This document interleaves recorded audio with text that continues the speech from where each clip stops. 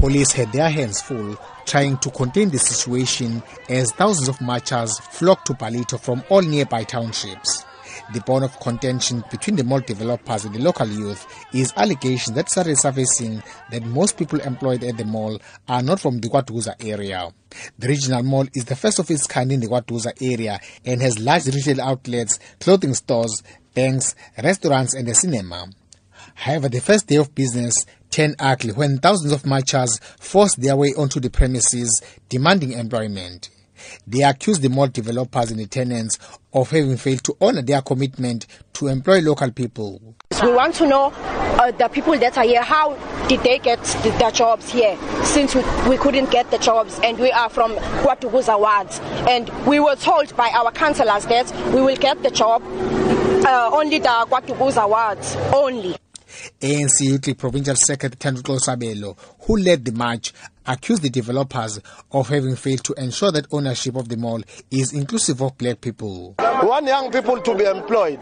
We see developments happening left, right and center in our communities where big malls are being erected, but it's not translating to economic opportunities for young people. It's not translating to jobs for young people.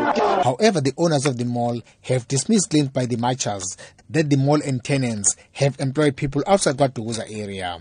Patrick Flanagal is the chairman of the Flanagal and Gerard Development and Investment, the owners of the mall. And there we have about 2,000 people working here. Some of them will come from elsewhere because people like the Edgars and the Woolworths and the Checkers have got to bring some experienced people.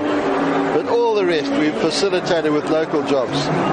We've got artworks in the centre, all done by township artists. Because of the unemployment, there's an expectation that is raised for jobs. Mayor Ricardo Mthembu said the mall will bring much needed revenue in the form of rates while also creating jobs for thousands of local people. The marchers gave the developers 14 days to respond to their demands.